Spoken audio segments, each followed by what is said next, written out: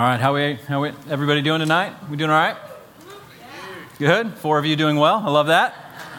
My name's Adam. I'm excited to be here tonight. That's such like a terrible question for all speakers to ask. When I sit there, I am so annoyed when the guy asks that. So we all forgive me for doing that annoying thing that we all hate. Thank you so much, Robert. All right, so my name's Adam. Been on staff here at Watermark about a little over 7 years. And just wanted to open up tonight, just sharing with you guys. I'm in a kind of a new season of my life right now. And this past spring, I turned 42. So I am 2 years into midlife right now. And so I know what I'm going to share here in the beginning. I'm just going to share a little bit about my experiences in this midlife, because there's some things that I'm already starting to notice about midlife that are very different than it has been before. And I recognize that I'm not the oldest person in the crowd, and there's going to be some of you that are going to listen to this with some familiarity. You'll go, I remember when I used to think that way, and I probably some of you that will just let me know that this is just the beginning. It's only going to get worse as I continue to get older. But some of the things that I've noticed already about midlife is, number one, the weird injuries.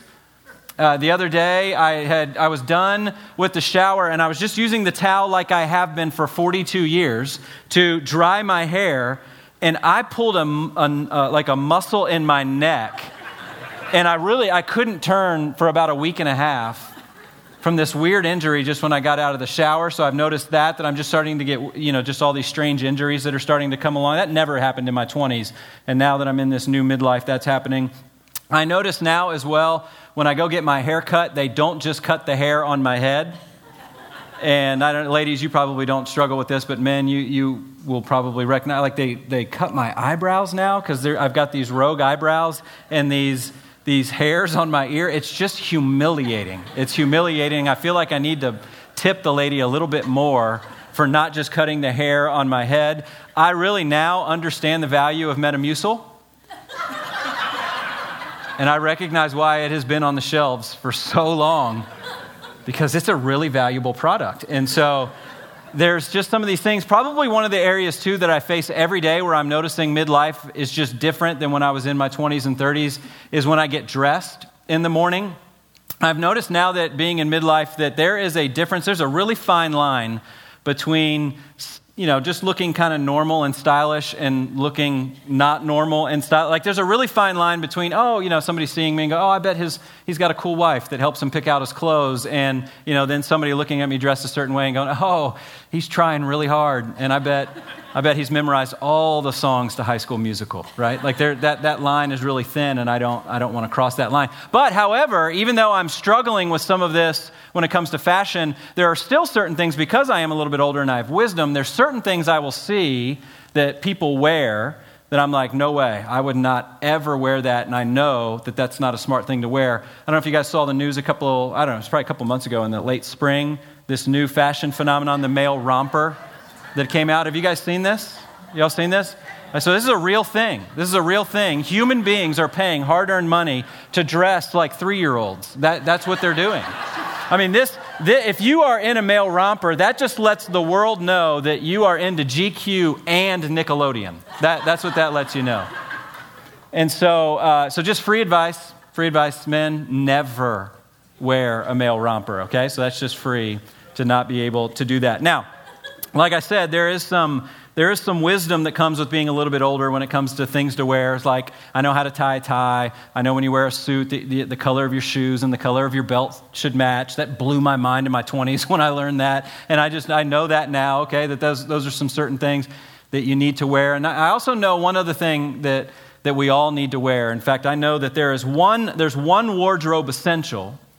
One wardrobe essential for men and for women that no matter what, every single one of us should have this one item as part of our wardrobe. In fact, this thing, no matter how old you are, no matter what your gender is, if you wear this thing, it will never, ever, ever go out of style.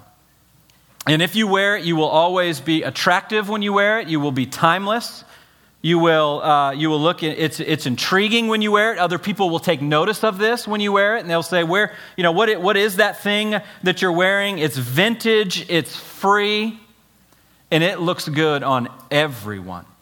It looks good on everyone. And so, if you guys want to know what this thing is, in fact, it's so vintage, it's biblical.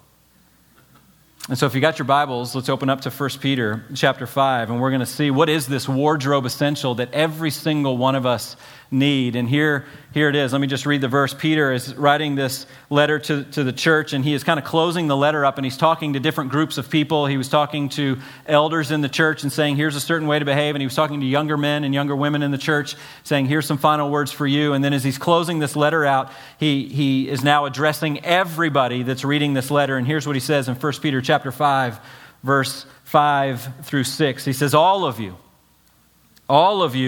clothe yourselves with humility. Clothe yourselves with humility towards one another, because, here's why, God opposes the proud, but he shows favor to the humble. Humble yourselves, therefore, under God's mighty hand, that he may lift you up in due time. And so that's the wardrobe essential for all of us.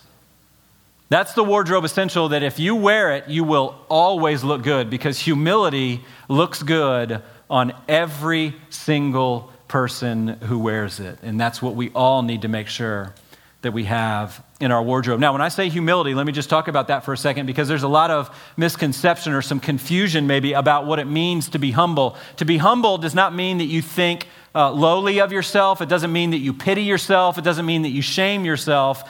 It doesn't mean that you just simply have low self-esteem. To be humble means that you have low self-preoccupation. It just means you're not thinking about yourself nearly as much as you used to. If you have low self-preoccupation, if your mind is not constantly focused on you and your desires and your needs and your wants and your life and your comfort, if you have low self-preoccupation, then you're wearing humility, and it looks great. Now, humility is a little bit different than anything else we wear, because sometimes we don't know if we've got it on. There's not a mirror that you can look at to know, am I wearing humility or not today? Did I put on this wardrobe essential? And so what I want to do with just the few short moments that we have is I just want to give you 3 ways that you can know whether or not you're wearing humility. This is not an exhaustive list. This is just 3 things that are going to be relevant for us as we think about our life to know whether or not we are clothed in humility or not. And the 3 things are this, and I'll go through them real quick and then talk about them each individually. Number 1 are your relationships, are they marked by peace or by conflict? That's one way that you know if you're wearing humility. Number 2 is your view in life. Do you seek to serve or to be served? That'll let you know whether or not you're clothed in humility. And the last one that we'll talk about tonight is when you face your own weaknesses, when you face your own shortcomings, when you face your own sin, is your heart filled with gratitude or is it filled with shame? So peace or conflict, do you seek to serve or be served, or gratitude or shame? What is that? Is your view towards your shortcomings? Those are the 3 ways that you'll know. Let's talk about this first one, peace or conflict. Look at what Paul says here in Colossians chapter 3. Verses 12 through 14, he says, therefore, as God's chosen people, holy and dearly loved, clothe yourselves. So he's using the same kind of language that Peter was using, saying that we need to put this stuff on. Clothe yourselves. He has a longer list here with compassion, kindness. There's our word humility, gentleness, and patience. Bear with each other and forgive one another. If any of you has a grievance against someone, forgive as the Lord forgave you. And over all of these virtues, put on love, which binds them together in perfect unity. And so our relationships, think about your relationships. Think about your marriage. Think about your relationship with your kids. Think about your relationship with your family, with your coworkers, with your friends, with your community group. Are those relationships largely marked by conflict, constantly in a fight with one another, constantly bickering at one another, constantly arguing?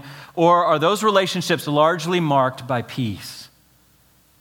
What Paul tells us is that if we are clothed in humility, then our relationships are going to be one of the first areas where we will see that we ourselves are clothed in humility. And then we will see that our relationships are largely marked by peace, not by conflict. And here's why this is such a great gauge for us, is because humility is a necessary ingredient for all relationships. Humility, it acts to a relationship the same way oil interacts and acts in your car, in the engine of your car. So all of us probably been in a car, you drive a car, your car has got all these different parts and your engine is made up of hundreds of different parts, but your engine will not be able to function the way it was intended to function if it does not have oil.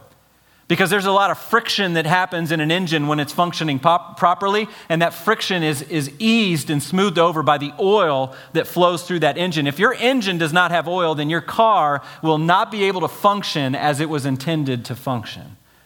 And the exact same thing is true in our relationships. Our relationships need an oil. Our relationships will not be able to function the way that God wants them to function if that oil is not present. And the oil that is needed in our relationships is humility. Here's the fact of the matter is if we are not humble, then our relationships will crumble. They will crumble. And for some of us, our life has been marked by just broken relationship after broken relationship. And what we may realize is the reason why our life is marked by so many broken relationships is because we ourselves are not clothed in humility. We have a high self-preoccupation. We're thinking about ourselves and our needs, and we're not focusing on others.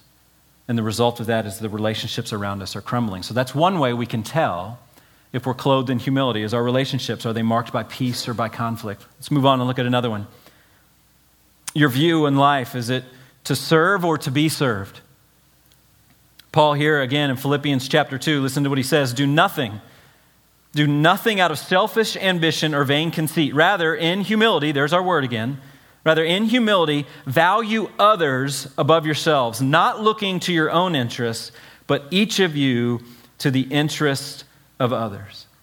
And so what Paul is telling us here is that if we are clothed in humility, if that oil is running through our relationships, it'll be marked by peace, not by conflict. And if we are clothed in humility, then our view in life is going to be that we are seeking to serve people, not seeking to constantly be served by people. And the reason why that is so difficult for all of us, the reason why that is so difficult for me, and I would imagine is so difficult for you, is because we want life to be like Walt Disney World. We want life to be like Walt Disney World. When I was in college, I took a semester off of school, and I went down and I had an internship down in Walt Disney World. And I remember going through the training that they would take all of their new employees, their new cast members is what they call them, through. And they talked about, why is Disney World the happiest place on earth? That's what so many people would call it, is it is called the happiest place on earth down there in Orlando, Florida. And the secret, the reason why Walt Disney World is the happiest place on earth is because the moment you step foot on that property, every single cast member knows they have one job. And that job is to serve the guest. Is to serve the guest. So the cast members are not sitting there thinking about their own life and their own needs. They know that the second somebody walks on that property, their job is to serve the guest. And so the whole time you're in Walt Disney World or on their property, you are constantly being served by the cast members, and it feels amazing. Does it not? I mean, that feels great. We love it, and we come back and we tell everybody about it, and we spend all this money while we're down there, and we want life to be that way. We want everybody to serve us in that way. And so it is so hard for us, or we're not being clothed in humility, because our mindset when we wake up every day is that we want this place, we want wherever we go to be the happiest place on earth. Meaning we want everybody to see that we are as valuable as the cast members down at Disney World treat us when we show up at their property. And if we are constantly looking to be served, then we have not clothed ourselves in humility. We have a high self-preoccupation. We have believed the lie that life is found from seeking to make sure that everything revolves around us. Life does not work, and the goal of life is not to make sure that everything revolves around us. We were talking with some of the re-engaged leaders even before today, and talking at dinner time, and we were talking about the lie of selfishness is that will make our life better and somehow make us bigger. But the reality is that the more selfish we are, it doesn't make our lives better or our lives bigger. The exact opposite happens. It makes us smaller and more and more deflated. That's what happens in our life. So if we're going through life and we are just seeking to be served all the time, then we're going to realize life doesn't work. And that's because we're not clothed in humility. So are our relationships marked by peace, or are they marked by conflict? Are we seeking to serve or to be served? And there's one last one that I want to talk about here tonight, and that is our perspective or our reaction to our shortcomings, to our sins, or to our mistakes? Are we filled with gratitude, or are we filled with shame? Let me read to you out of Psalm 103, verses 13 through 16. Here's what David says. As a father has compassion on his children, so the Lord has compassion on those who fear him. For he knows how we are formed. He remembers that we are dust. The life of mortals is like grass. They flourish like a flower of the field. The wind blows it over, and it is gone. In its place remembers it no more. So what I love about Scripture sometimes is just what a sobering view it has on humanity. And if you see what David says here is that David tells us that God remembers that we're dust. That's his expectation of us, is that you and I, is that we are dust and we will behave accordingly. That we are dust. And then he goes on and he says that the life of mortals like us, our life is like grass. It flourishes like a flower. The wind blows it over. It's gone. And then nobody will ever remember us again. That is sobering. Amen? And so if we think about that, if we think about this reality, then that's going to impact whether or not we're clothed in humility. And we're going to see that in the way that we react to our shortcomings, the way we react to our behavior that we're embarrassed by, the way we react to sin. Let me tell you something. When we sin, when we make a decision, when there is an action, an attitude, or a thought that is less than God's best, let me tell you something. There is one person in this universe who is not surprised by those actions. And that one person is God. Because he knows that we are dust. We may be surprised, we may be ashamed by it, but God is not surprised because he knows our frame, he remembers our frame, and he knows that we are dust. Here's the way I like to illustrate it. I think about this past spring, I went through the sanctifying experience of coaching second grade boys baseball.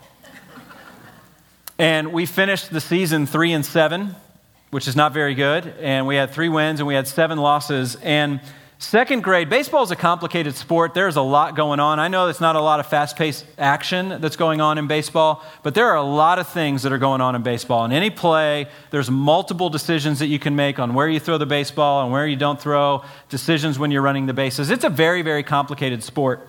And these second graders are just learning this new sport. And so I would say on every game, on average, on a good game, we made no fewer than 10 errors.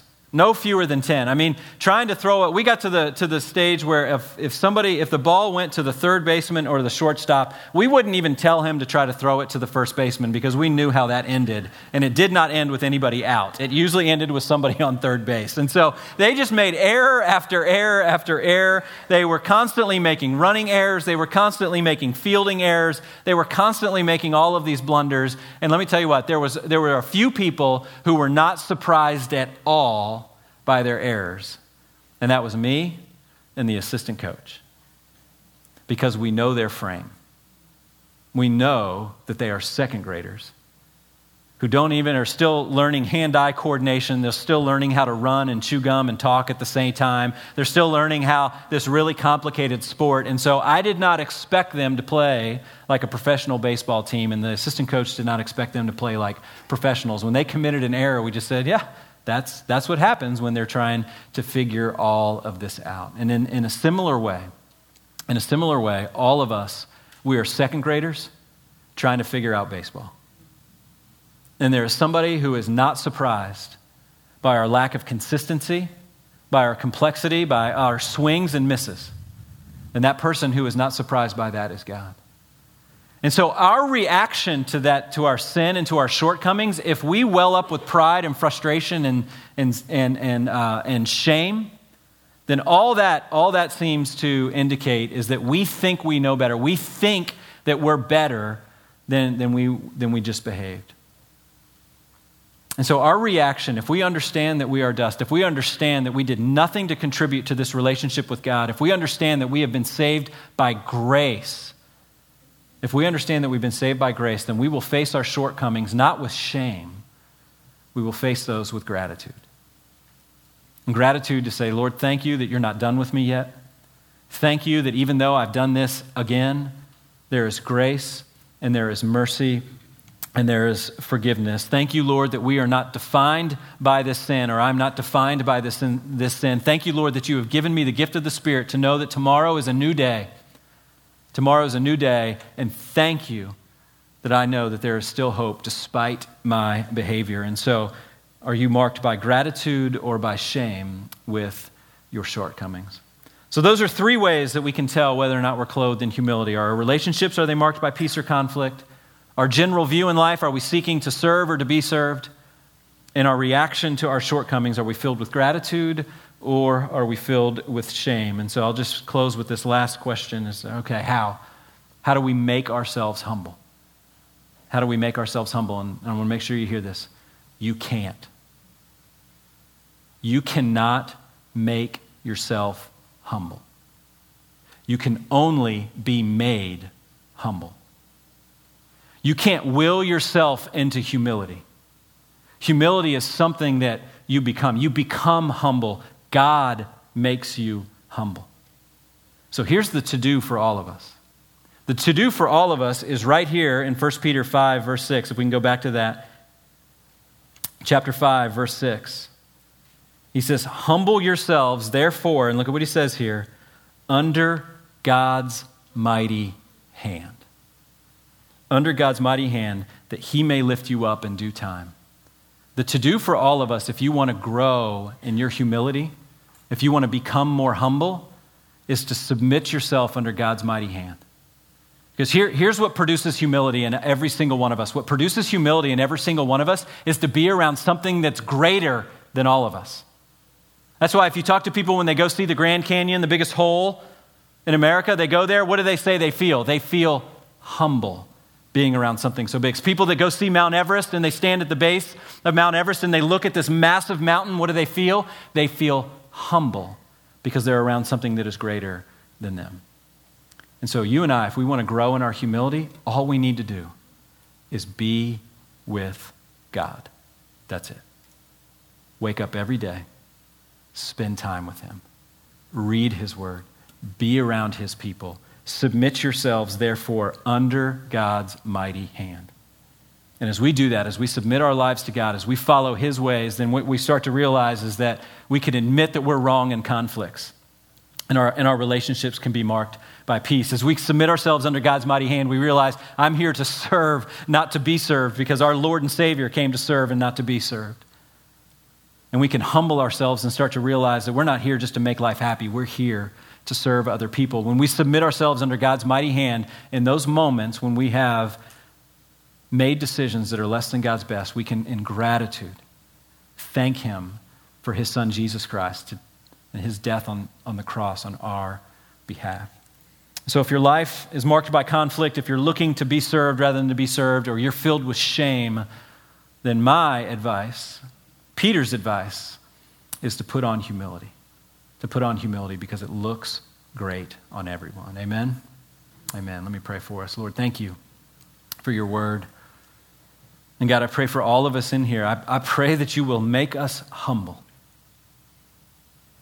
I pray, Lord, that as we spend more time with you and we see your goodness and we see your love and we see your grace and your mercy in our life, I pray that in doing that we will be clothing ourselves in humility.